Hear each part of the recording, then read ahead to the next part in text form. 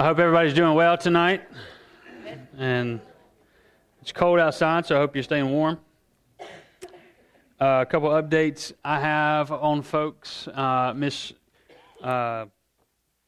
Jean is doing well. She's at the hospital. Jean, help me out. Jean Duncan. She had to go back to the hospital. Her blood pressure dropped, and they found what they think is an ulcer. And so they think they've gotten that under control, hoping to either come home tonight or tomorrow. But she was in good spirits, feeling a lot better today. Gary Alkins is also at Duke. And last I heard, they don't know what's going on with him. They're still working through. Gary Alkins? Alkins, sorry. Sorry about that.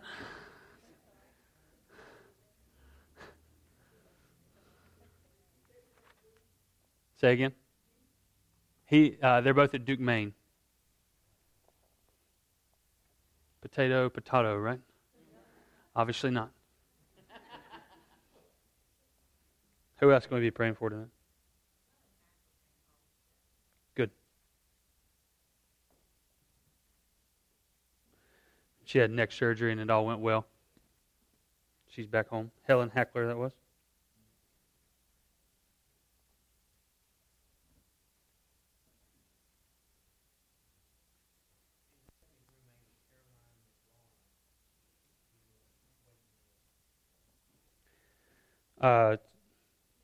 Tim and Kim's daughter, Stephanie, is a student at Southeastern. Her roommate has pneumonia. Is that it? It's a pretty severe case of pneumonia. She's been on a ventilator. So it's kind of is it touch and go, or is she somewhat steady?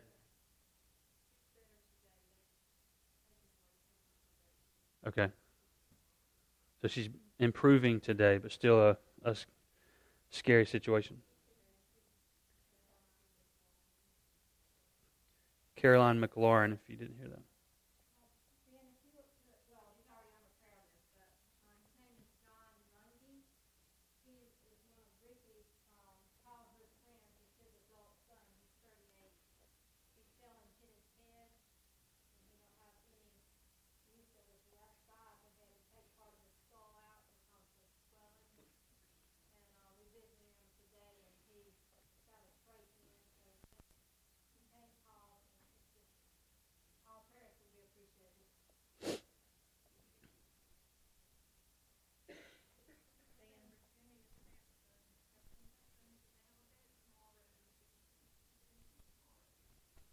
Jenny Purrier hopefully being induced tomorrow, pending the availability of a bed. Unless he comes in the interim. Somebody else? Stan Whitlow. Stan Whitlow family.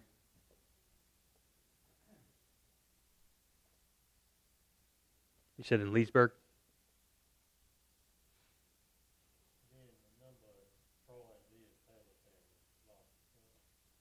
Yeah. The Taylor family, they're members of Antioch, lost their son. They live just around the corner from us. So, very unexpected from what I understand. So just be prayerful for them.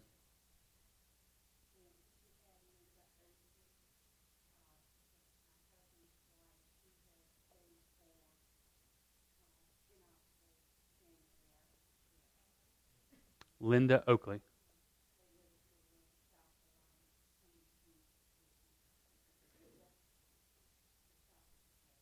Yeah. Stage 4 pancreatic cancer.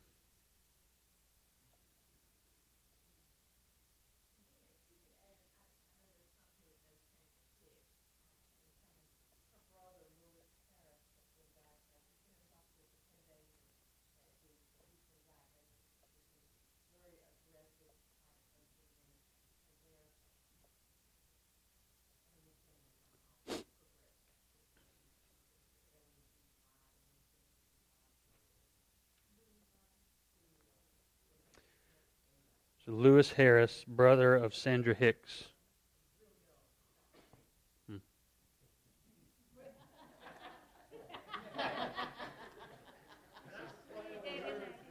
That was not me, by the way.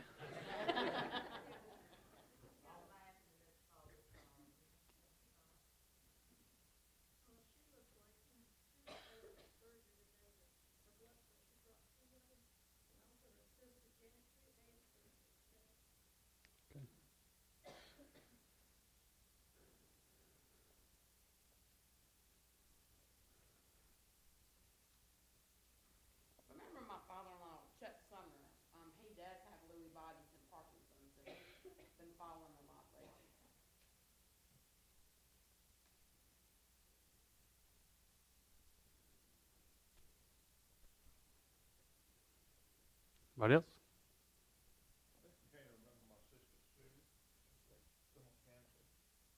Okay. Ronnie's sister Sue dealing with stomach cancer.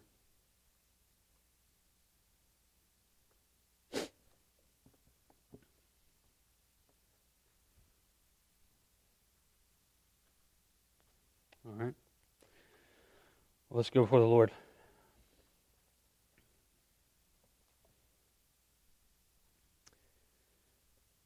Lord, we count it a privilege to come before you in prayer and to bear the needs of our brothers and sisters and those connected to families here. And Lord, we do bring them before you and lay them at your feet, knowing that there's no better place and there's no other place to come in time of need. And you tell us, oh God, that we can come to your throne and find help in time of need.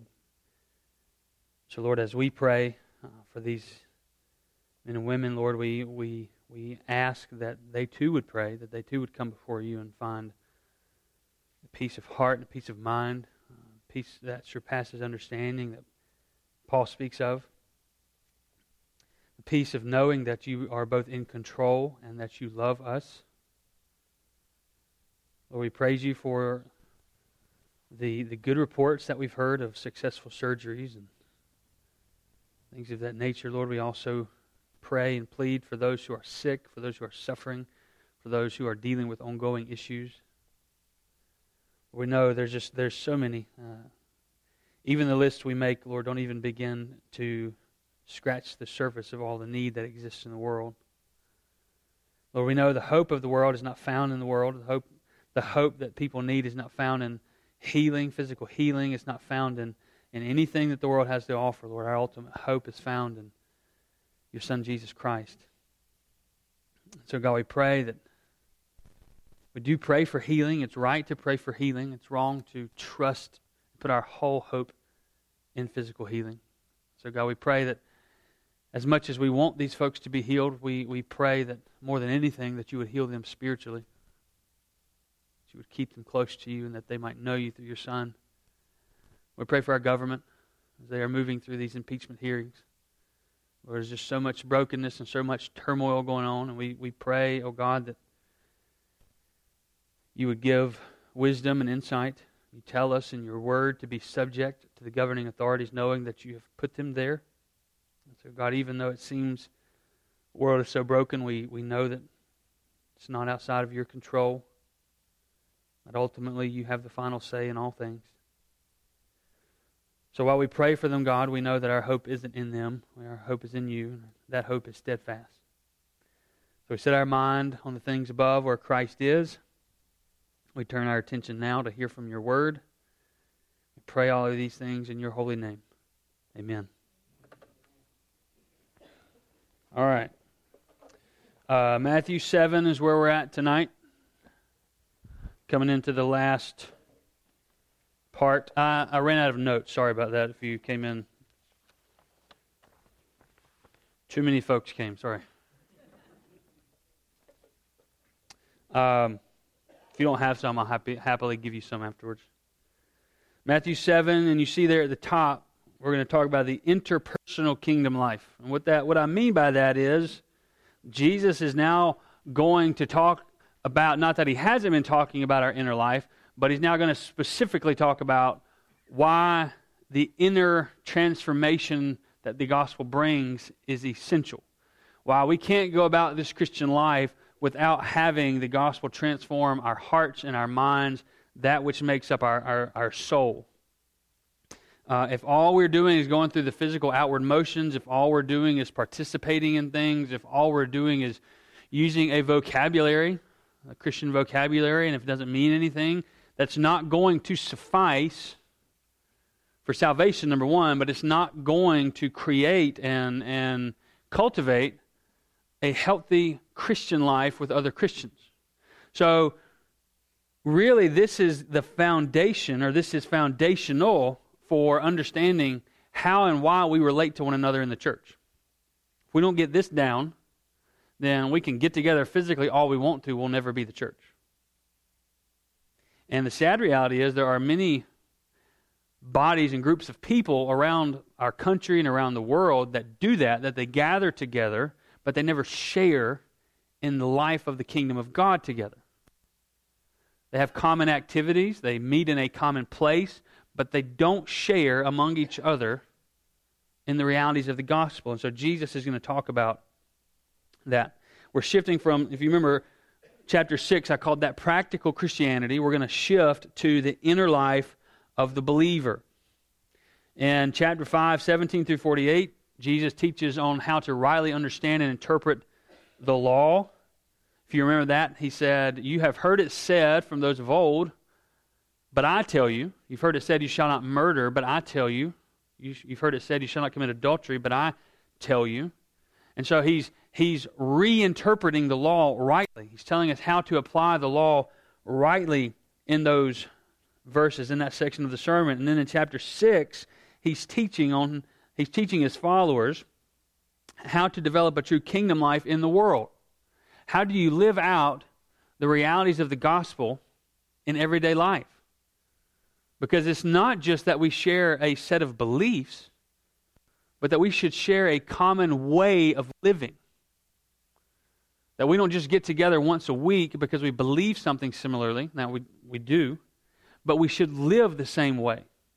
And so that should express itself in giving to the poor, he talked about, and praying, and fasting, in our allegiances, and ultimately in how we deal with worry and anxiety, where he says the answer to anxiety is not becoming less anxious or getting what causes you anxiety out of your life. He says the answer to anxiety is having more of God. Not less anxiety, more of God.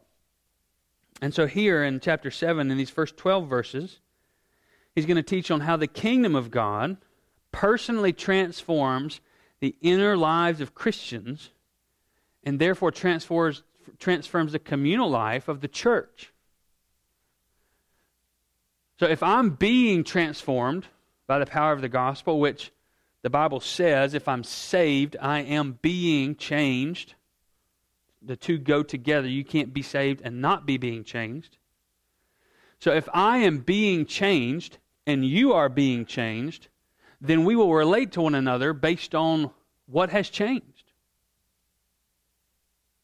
On the other hand, if we are not being changed, if we are simply claiming that we believe something but there's no internal transformation, then we will try to relate to one another in normal human ways, such as a shared interest like sports or a hobby or something like that, and there's nothing wrong with those things, but we try to relate based on what's common, and what should be most common inside the life of the church is the gospel.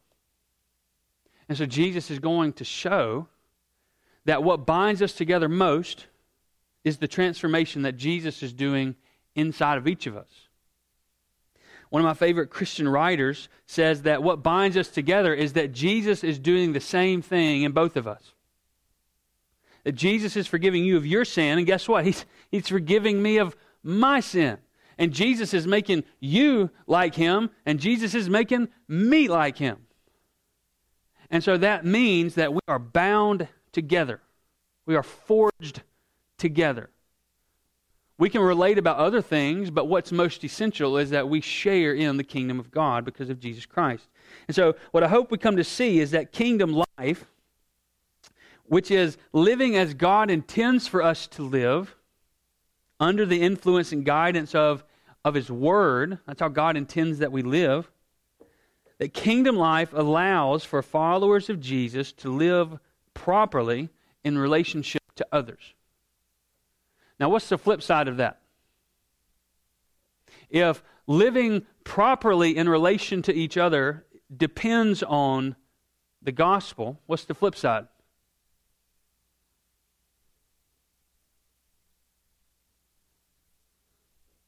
Not living properly and not being in the gospel. Right.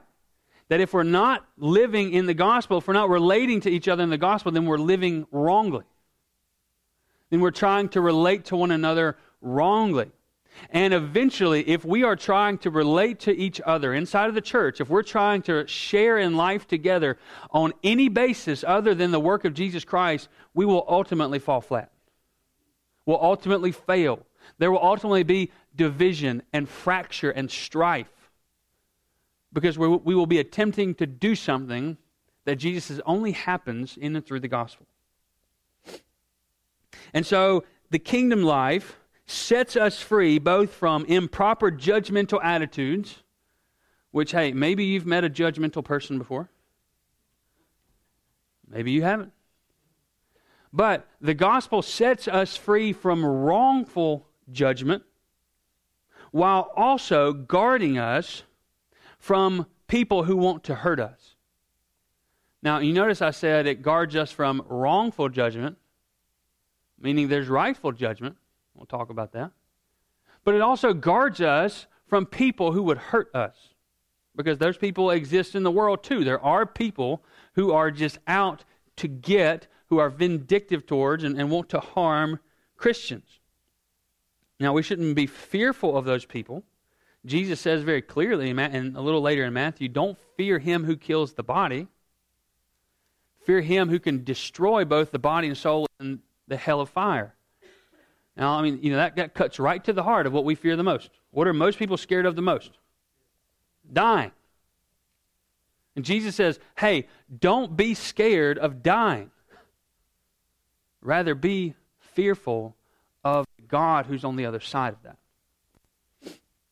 So, let's look first at I'm going to read the text, and then we'll look at judging others appropriately. Matthew chapter 7, pick up in verse 1. He says, "Judge not that you not be judged. For with the judgment you pronounce, you will be judged, and with the measure you use, it will be measured to you. Why do you see the speck that is in your brother's eye, but do not notice the log that is in your own eye? How can you say to your brother, let me take that speck out of your eye, where there is a log in your own eye? You hypocrite. First take the log out of your own eye, and then you will see clearly to take the speck out of your brother's eye. Do not give to dogs what is holy, and do not throw your pearls before pigs, lest they trample them underfoot and turn to attack you. Ask, and it will be given to you. Seek, and you will find. Knock, and it will be opened to you. For everyone who asks receives, and the one who seeks finds, and to the one who knocks it will be opened. Or which of you, if his son asks him for bread, will give him a stone? If he asks for a fish, will give him a serpent? If you then, who are evil, know how to give good gifts to your children, how much more will your Father who is in heaven give good gifts to those who ask him? So whatever you wish that others would do to you, do also to them. For this is the law and the prophets." So what I hope to show you is how these three segments of Scripture all fit together, that they're all connected, that the teachings about the log and the speck are connected to the dogs and the pigs, are connected to the ask, seek, knock, are connected to the golden rule. But let's start with judging others appropriately. Jesus has spent a considerable amount of time, if you've been with us through most of the sermon, or if you've ever read any of the gospel accounts, Jesus does not hold back from condemning, judging the religious officials of his day. He's very critical of them. He's very condemnatory of them. He condemns them for hypocrisy. Later in the gospel, he calls the Pharisees whitewashed tombs. He says, you look all pretty, but you're nothing but a house of death, is what that means. You look very pretty. Your walls are nice and scrubbed white, but don't forget that is a wall of a tomb. This is for death. So there's a lot of pretty religious, clean people out there that are just whitewashed tombs. And Jesus is saying, we've seen Jesus be critical of these kind of folks, but here he's warning, you and I can do the exact same thing. If we are not careful, if we are not holding fast to the truth of the gospel and all that it says to us and about us and how to live through it and in it, if we're not careful, we too can fall into hypocrisy like those religious leaders. And so he warns, judge not that you not be judged. And so this sets the principal truth for these 5 verses, verses 1 through 5. The principle is, judge not so that you are not judged. If you see there on your notes, in that Greek phrase, judge not, the word has about 5 different meanings. And those meanings are ordinary discernment or evaluation. It can mean something official like a law setting, a courtroom setting. It can mean the bestowal of reward, that we are judging someone worthy. It can mean pronouncement of guilt, or it can mean an absolute determination of a person's fate. So the same thing with the English language. Some words can mean different things or take on different meanings depending on what context they're used in. And so here, we got to ask the question. You see there, I've got it listed. We must ask which is most appropriate to what Jesus is saying. Well, Jesus wouldn't tell us not to do something that he has already done. He'd be condemning himself. And we already know he's been judging, he's been being critical, he's been passing judgment on some of these religious leaders. And so, as I noted there, the numbers 4 and 5 are the most appropriate for the context, for understanding what Jesus is saying. He's warning his disciples against setting themselves over and above one another by making a pronouncement on one's standing before God. So what that means is, you and I don't have the ability to say, I can tell you're not right with God. You're not saved for sure. It's not our job to make those kind of pronouncements. That's God's job. Another way to think about it is to extend salvation. I can't give you salvation. I can't decide if you have salvation or not. Ultimately, that's God's to decide. His point is that we must be extraordinarily careful with this because we will also be judged in the same way. What he's saying, the measure you use will be measured to you. The way in which you relate to one another is the way in which God relates to you. And if we drift into that kind of self-righteousness where we are just walking around judging people, saying, well, you're clearly not a Christian. No way you can be a Christian. You're not like me. That's the kind of approach we take. Jesus says, that's what you're going to get. Which, we've already kind of come across this in the sermon, if you remember. In chapter 6, Jesus says, don't be like those hypocrites who go on the street corner and pray in big, loud, fancy words so that people will hear them. For I tell you, they've got their reward. If all you want is for people to notice how religious you are, then that's your only reward. If all you do is parade around how religious you are, he's saying you're being a hypocrite, a self-righteous hypocrite. And so, don't judge people like that. You see, I'm trying to remember where it's at. I can't remember the exact text, but there's a story in the Gospels where one of the Pharisees is praying and he says, God, I thank you that I'm not like the tax collector. And the tax collector says, he beats his breast and says, God, please forgive a sinner like me. And the comparison is, you've got one man who's so self-righteous that he's condemning himself in his prayer, and he doesn't even know it. And yet this other man is so devastated by his sin that all he can do is beat his chest and utter, God, forgive me, a sinner. And Jesus says, which one of those do you think is legitimately saved? There's one of them that thinks he's saved, and that's what he's going to get. Not salvation, but he's going to get the fruits of his self-righteousness. Well, in James chapter 4, you're going to flip over there. It's a very helpful text when it comes to evaluating our hearts. And if you're like me, it cuts you to the quick all too often because it gets to the core. James chapter 4, he's talking about the heart. He's talking about sin. And he asks the question, James chapter 4, verse 1, he says, what causes quarrels and what causes fights among you? Is it not this, that your passions are at war within you? You desire and do not have, so you murder. You covet and cannot obtain, so you fight and quarrel. You do not have because you do not ask. You do not ask and do not receive because you ask wrongly to spend it on your passions. And then look down at verse 11. He says, do not speak evil against one another, brothers. The one who speaks against a brother or judges his brother speaks evil against the law and judges the law. But if you judge the law, you are not a doer of the law, but a judge. And there is only one lawgiver and one judge, he who is able to save and to destroy. But who are you to judge your neighbor? So again, we need to ask, what's the context? What is James saying? Are we not allowed to judge? Are we not allowed to pass judgment? Are we not allowed to discern, to evaluate?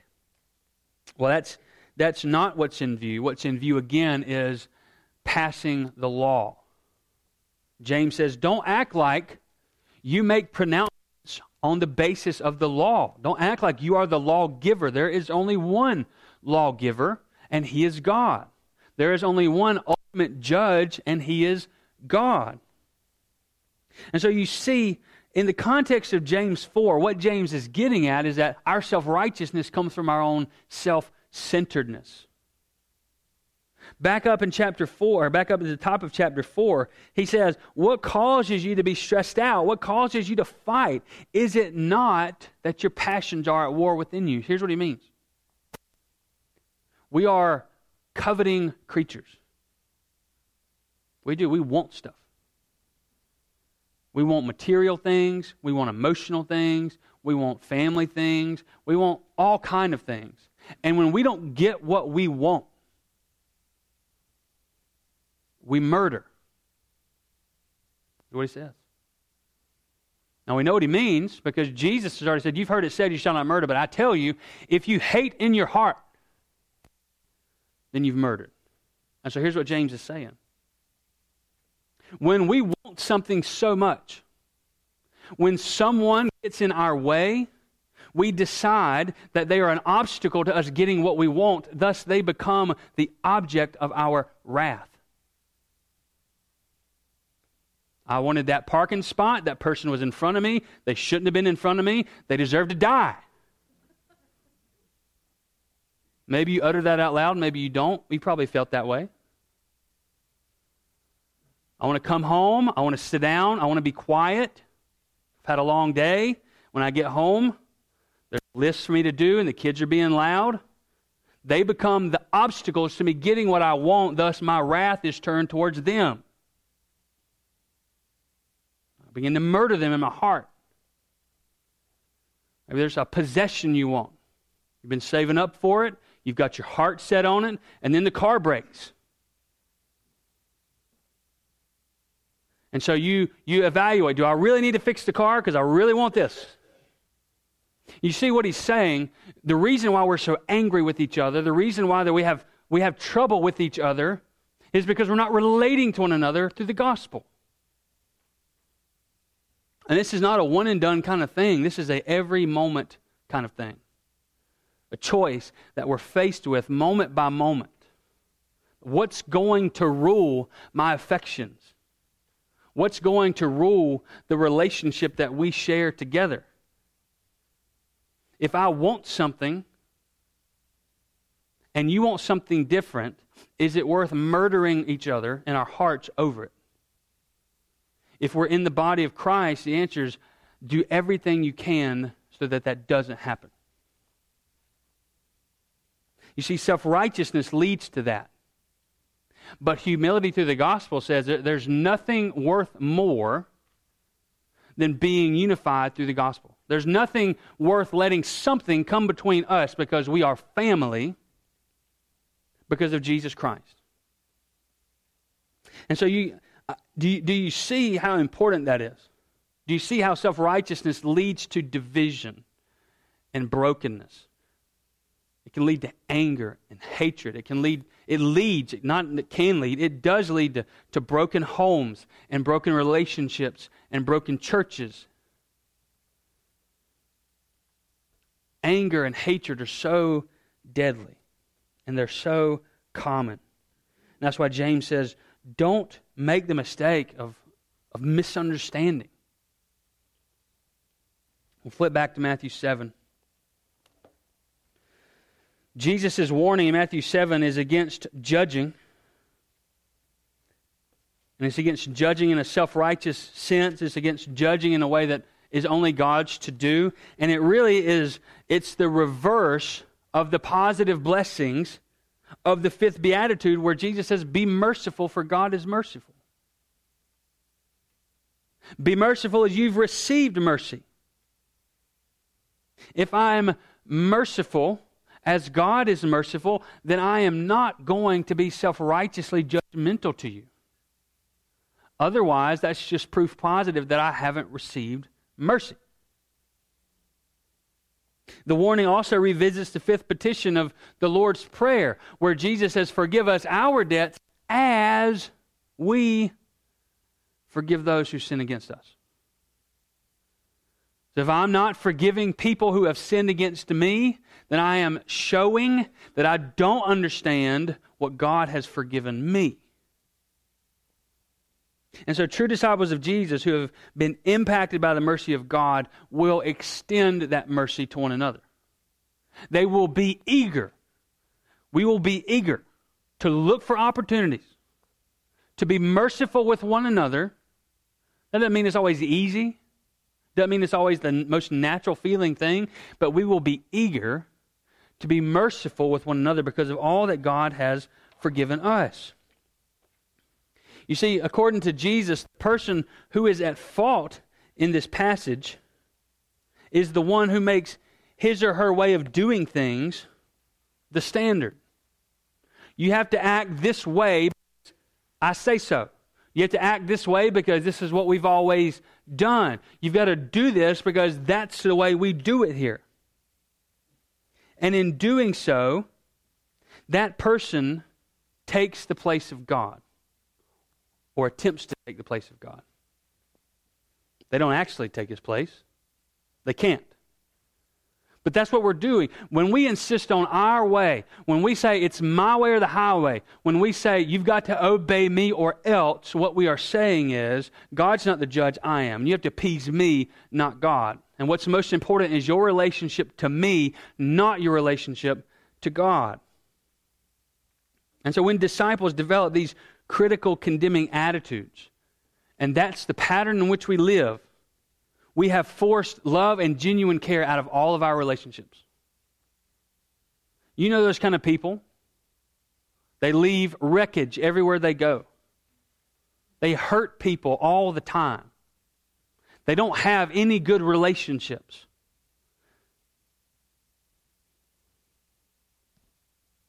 And if we do not exhibit the redemptive love of God and one another, we are demonstrating that we really do not know God's mercy and God's forgiveness. Forgiveness is never off the table when it comes to you and I. Between two people, forgiveness is never off the table, as impossible sometimes as it seems. Because when we think, I could never forgive that person, or they could never forgive me for what has been done, if that's our thinking, we are not allowing the truth of God to influence us. Because the worst thing that we can do to one another does not even compare to the offense that we have committed against God. And so when I forget what God has done for me through the gospel, I will not be forgiving and merciful to other people. And such distress and unhealthy patterns of living are often accompanied by unregenerate sin that hides away in our hearts. And what I mean is this. If you've ever met somebody or you know somebody who's just mean, who hurts people, who's not merciful, who's unforgiving, who's harboring sin, there's probably something else going on in their life. There's probably some other sin that has attached to their heart that they just don't want to deal with. They don't want to let it out in the open, because if you remember in Matthew 12, Jesus says a tree is known by its fruits. Out of the mouth, the heart speaks.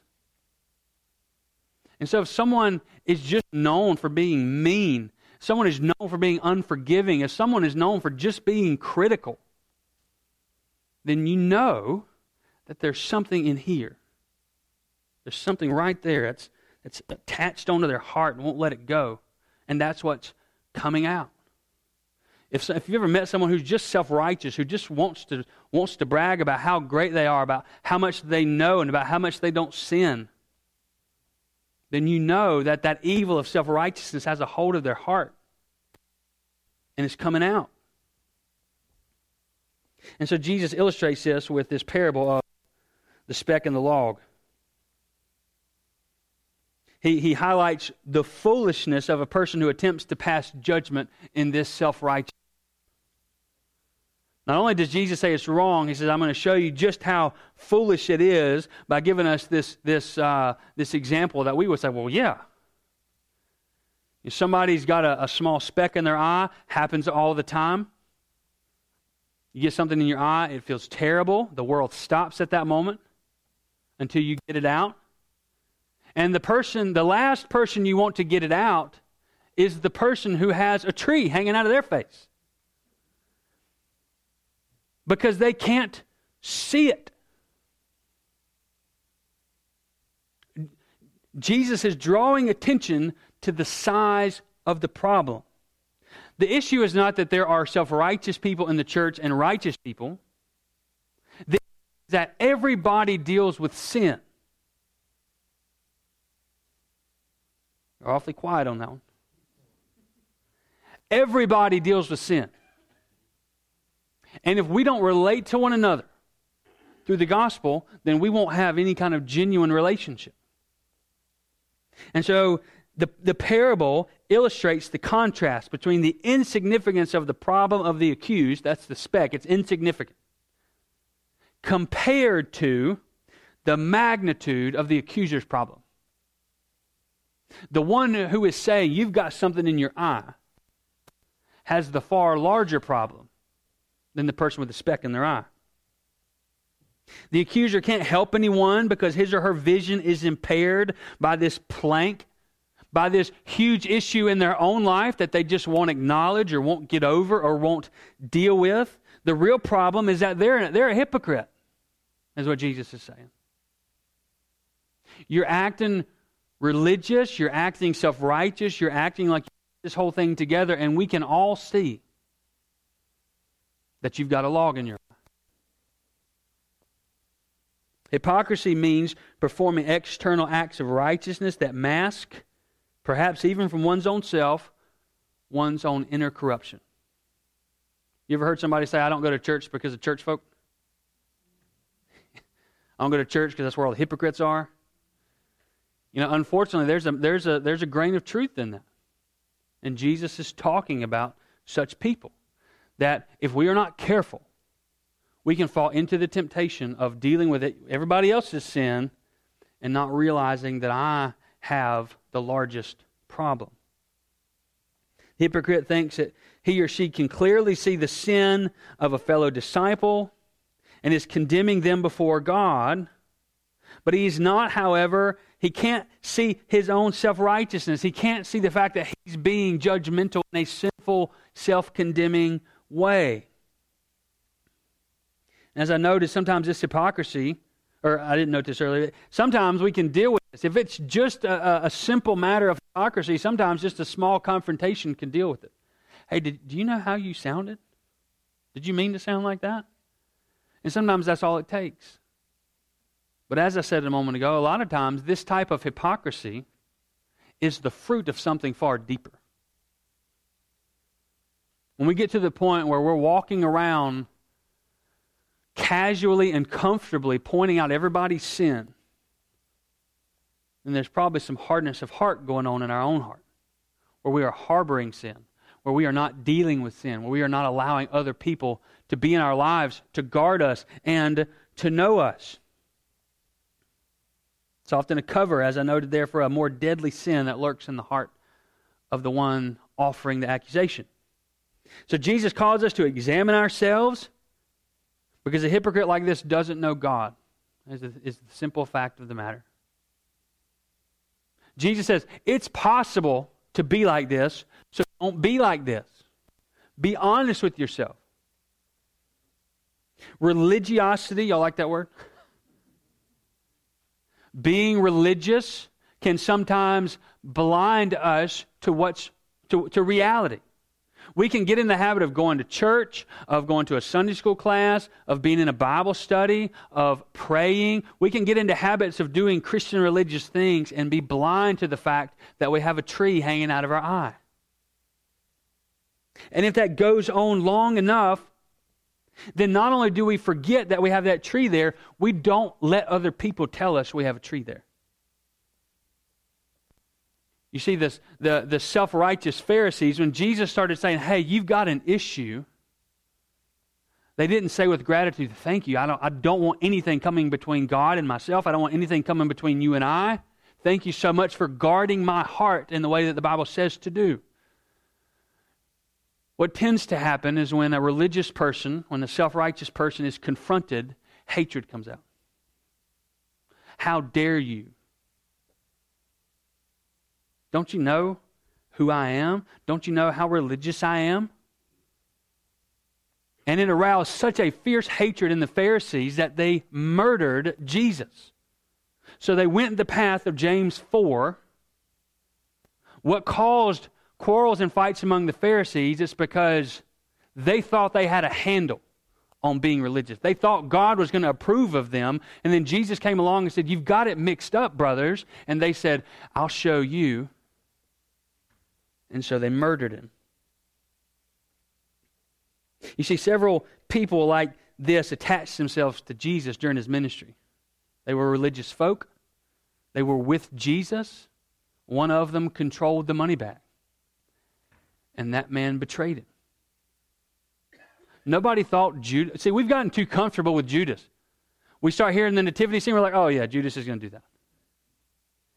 And we forget the deep betrayal that the disciples must have felt. They lived with this man. They shared their meals with this man. They shared conversation after conversation with this man. This man saw Jesus perform miracles. He heard Jesus teach. And then this man betrayed Jesus. This was not a Pharisee. He was one of the ones condemning the Pharisees for their self-righteousness. This is the person in the church that we would be devastated. How could he do that? How could she do that? We've gotten too comfortable with Judas. And I'm afraid we've gotten comfortable with self-righteousness. You see, the most loving thing we can do for one another is to call out sin. So you don't have to say it out loud, but when's the last time you went to someone in humility and said, hey, I've noticed there may be some danger in your heart? When's the last time somebody came to you and called out your sin and you said, thanks for caring enough to... You don't like it, by the way. We're not meant to like that kind of stuff, but you see, Hebrews 3, it says we are to guard one another's hearts lest there be an evil, unbelieving heart leading us to fall away.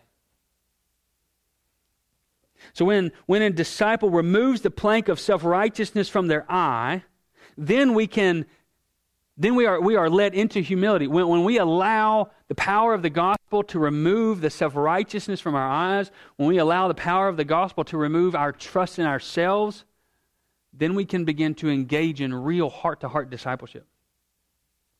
No longer am I trying to get that speck when I've got a tree. I'm saying, hey, I've got specks too, but let's help each other. Let's love each other.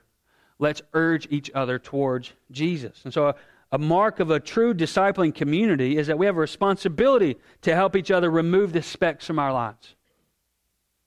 You owe me that, by the way. You, as my church family, are to keep a watch on my life. And if you see something in me, you are to come to me. The Bible talks about how to do that. And if I see something in you, guess what? I'm going to come to you. And the Bible says that the gospel has a hold of our hearts. Then it won't be easy, but it'll be good. So after self-criticism takes place, our relationships are built on the power of the gospel. Man, I'm not really good at time management. Either that or the Bible's just really good. I'm enjoying it. I don't know about y'all. He talks about evaluating others appropriately in verse 6. He says, don't give to dogs what's holy. Don't throw your pearls before pigs. And what he's saying there, don't be ignorant so that it'll harm you. Don't be so naive that you walk into harm, because his point is there are people out there who are they're not going to hear the gospel. They're not going to respond to the gospel. And so don't continually go to them. Don't keep giving them something when they're not responding. Ultimately, we don't know if they'll respond or not.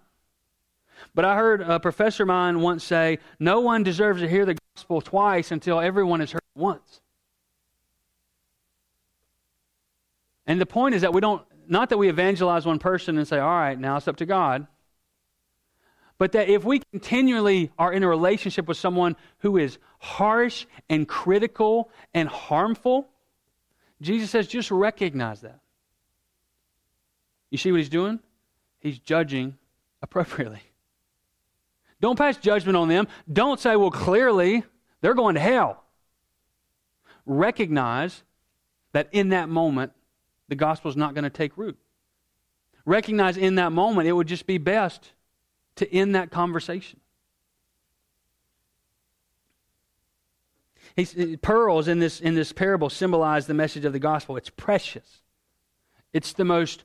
It's worth more than anything else in the world. And he says, don't disgrace it by letting someone trample all over it.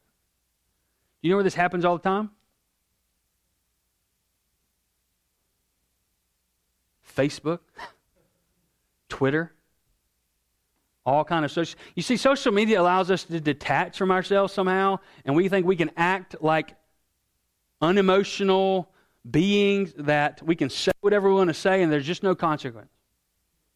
And the sad fact of reality is that social media has made us more unsocial creatures than ever before, because we feel the freedom to hurt one another, because we think we're not dealing with real people. But Jesus is saying, recognize, evaluate people appropriately.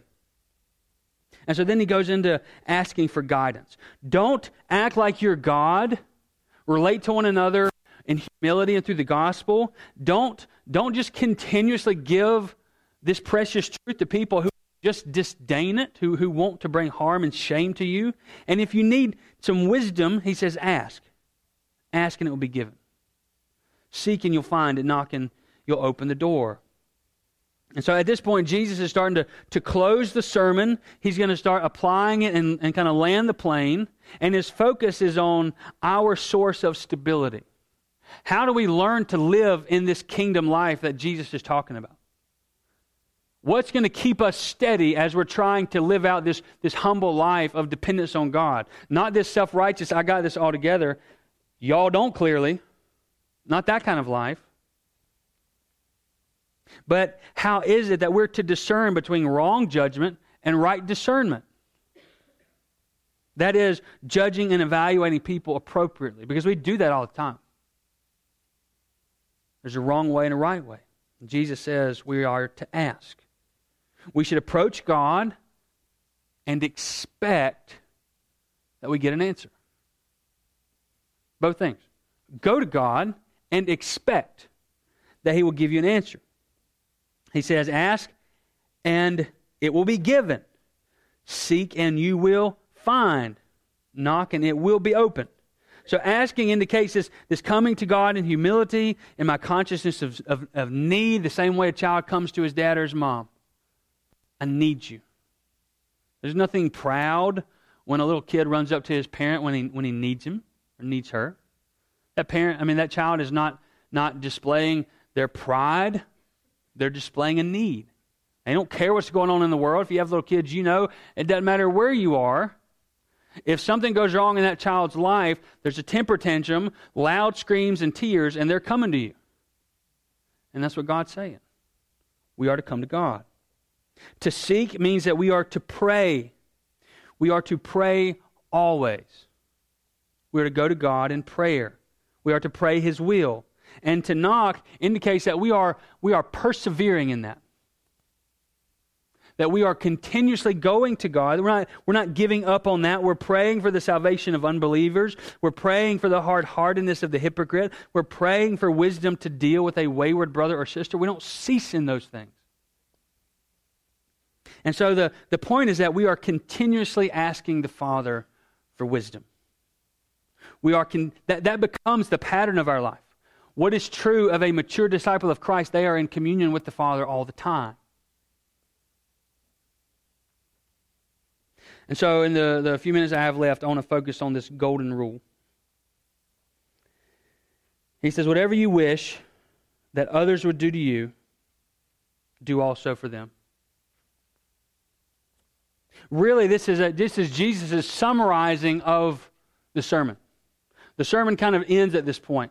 Everything from here forward is going to be make a choice, is what he's going to say. You've heard the teaching. It's been laid before you. Now choose your master. Remember what he said? You can't have two. It's going to be God or it's going to be the world. And so everything after chapter 7, verse 12 is going to be make your choice. But now he's summing it up. He's bringing it all together. And he sums it up by saying, whatever you wish others would do to you, do also for them. In the rule, the golden rule as we call it, that rule gives us the foundation for a liberating and free and joy-filled community of faith. If we don't embrace this rule in the context in which Jesus gives it, not just as this moral line of, hey, you see, we've turned it negative. Y'all notice that in the school system? Don't do to others what you don't want them to do to you. We a lot of times turn it negative. But Jesus spins it in a positive way. He's saying, and he's saying, not just that he's doing, he's saying, I'm summing up for you the Bible. So we ask the question, what's the right thing to do in any given circumstance? He says, whatever you would want that person to do to you, that's your answer. Do you want others to be patient with you as you struggle and strive for faithfulness? Be patient with them. Do you want other people to keep their voice at a normal tone instead of yelling? Don't yell at them. Do you want other people to forgive you when you mess up? Forgive them. You see his point? This summary expresses all that God intended in the Old Testament for the righteousness of his community, which is Israel, and what Jesus expects for us. If we are to be a church, brothers and sisters, if we are to be a church of Jesus Christ, then this is where the rubber meets the road. That we take what we have here, this vertical relationship we have with God and all that comes with it, and we push it out to each other. And we say, I'm going to relate to you the way God relates to me. Because I want you to treat me in that way, so I'm going to treat you in that way. So it brings up two significant points about what stabilizes us as Christians. The first one is that our stability comes when we learn to depend on God for everything. Money doesn't provide everything. Happiness doesn't provide everything. Family doesn't provide everything. There's nothing in this world that provides for us in the way that God does. And that's why he says, look, you're worried about your clothes and your food and all that silly stuff. That's what believers worry about. And look how their lives are going. He said, don't worry about that stuff. Realize our provision comes from God and from God alone, and that will bring stability to your life. And the second thing he says is, stability comes to a healthy commitment to live for the benefit of others. When I realize that Christ has freed me from my sin, that Christ has freed me from the need to be self-righteous, when Christ has freed me from the need to be right all the time and to insist on my way, when I'm free from all that, guess what? Then I can start caring for you. then I can start seeking your good. Then I begin to realize the heart of Mark 10:45, where Jesus says, I came not to be served, but to serve. Give my life as a ransom. You see, I noted there, this is where the life of the church begins to flourish. If all we have are a bunch of self-righteous, well-behaved Christians, use that loosely, if that's all we are, then we don't really have a church. We're not going to relate to one another in the very real, essential gospel way. We're just going to share in very casual, surface-level things. We're not going to be in each other's lives. We're not going to be having conversations about where we're struggling with sin. We're not going to be calling each other up and saying, hey, I'm wandering off into self-righteousness. Help me. I'm dealing with this. Come help me. We're not going to be able to recognize what we are dealing with because we won't be watching each other. But on the contrary, if what the sermon says is true of us, if we are not self-righteous people but rather gospel people, then God says, you will have such a richness of experience with each other that you won't ever want to leave. And so Jesus moves the motivation for being religious from the outward performance, and he pushes it right here. It starts right here. Who are you? What do you love?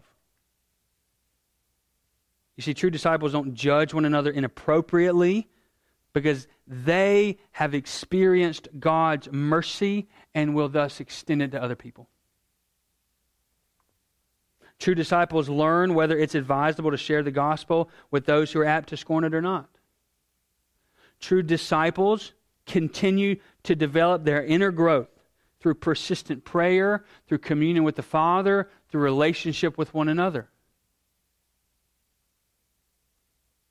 And you see there the determination of what is good. We all want what's good. But when we are faithfully following Jesus, when we are letting Him define that word, we see that it comes from the kingdom of God. We let God define what is good. We become content with the things that God says, this is good in your life, even though you can't see how. On Sunday, when we look at Mark 4 with the story of Jesus calming the storm, those disciples did not think that storm was very good. And yet what we'll see is that that was good in that moment for them. Because God was defining good. And so his point is that we must be filled with the Spirit. We can't obey our way to Jesus. We can't have a genuine experience of gospel community without being genuinely renewed by the gospel. I've heard a lot of people say they can do church at home. I don't need the church, or other kind of mess. You see, the gospel reconciles us to two places. Everybody understands, or most of the time everybody understands, the gospel reconciles us to God. That through Jesus Christ, I now have access to God. But you see, the gospel also reconciles us to each other. And that's not optional. If all I'm doing is focusing on how I'm related to God and I'm not concerned about how I relate to you, I'm in sin. Love for God enables us to rightly love one another. When I'm not rightly relating to God, I won't rightly relate to you. So the beautiful thing is, Jesus holds up this incredibly enticing picture of the Christian life. And he says, it is yours. The problem is we come along and say, all right, I want it, but I want it my way.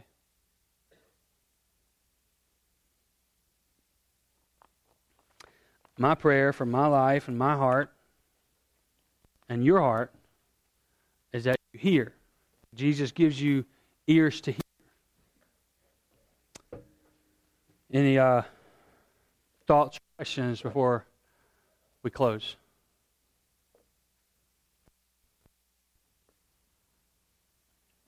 All right, let me pray. Lord, thank you for this word. I thank you, O Lord, that it is sobering, clarifying. Lord, thank you for holding up this picture of beautiful community, of beautiful relationship to one another. Thank you, oh God, for helping us to see that self-righteousness, of playing religious, of just going through motions. Thank you for helping us to see that not only is that not helpful, it's actually deadly harmful. It keeps us from knowing you rightly. It keeps us from experiencing the gospel. It keeps us from relating to one another rightly. And Lord, it ultimately harms our community. Lord, I plead and pray that we are a humble people. That we love one another because you have first loved us, and we extend the love that you give us through Jesus Christ to one another. That we obey because we love you out of our hearts. That we build one another up because you are building us up. That we pour out because your word says in Colossians 2 verse 9 that we are always being filled through Jesus Christ. Lord, I pray that we have ears to hear all that you are saying and that we might be found faithful. Pray all of this in faith and in your great name. Amen.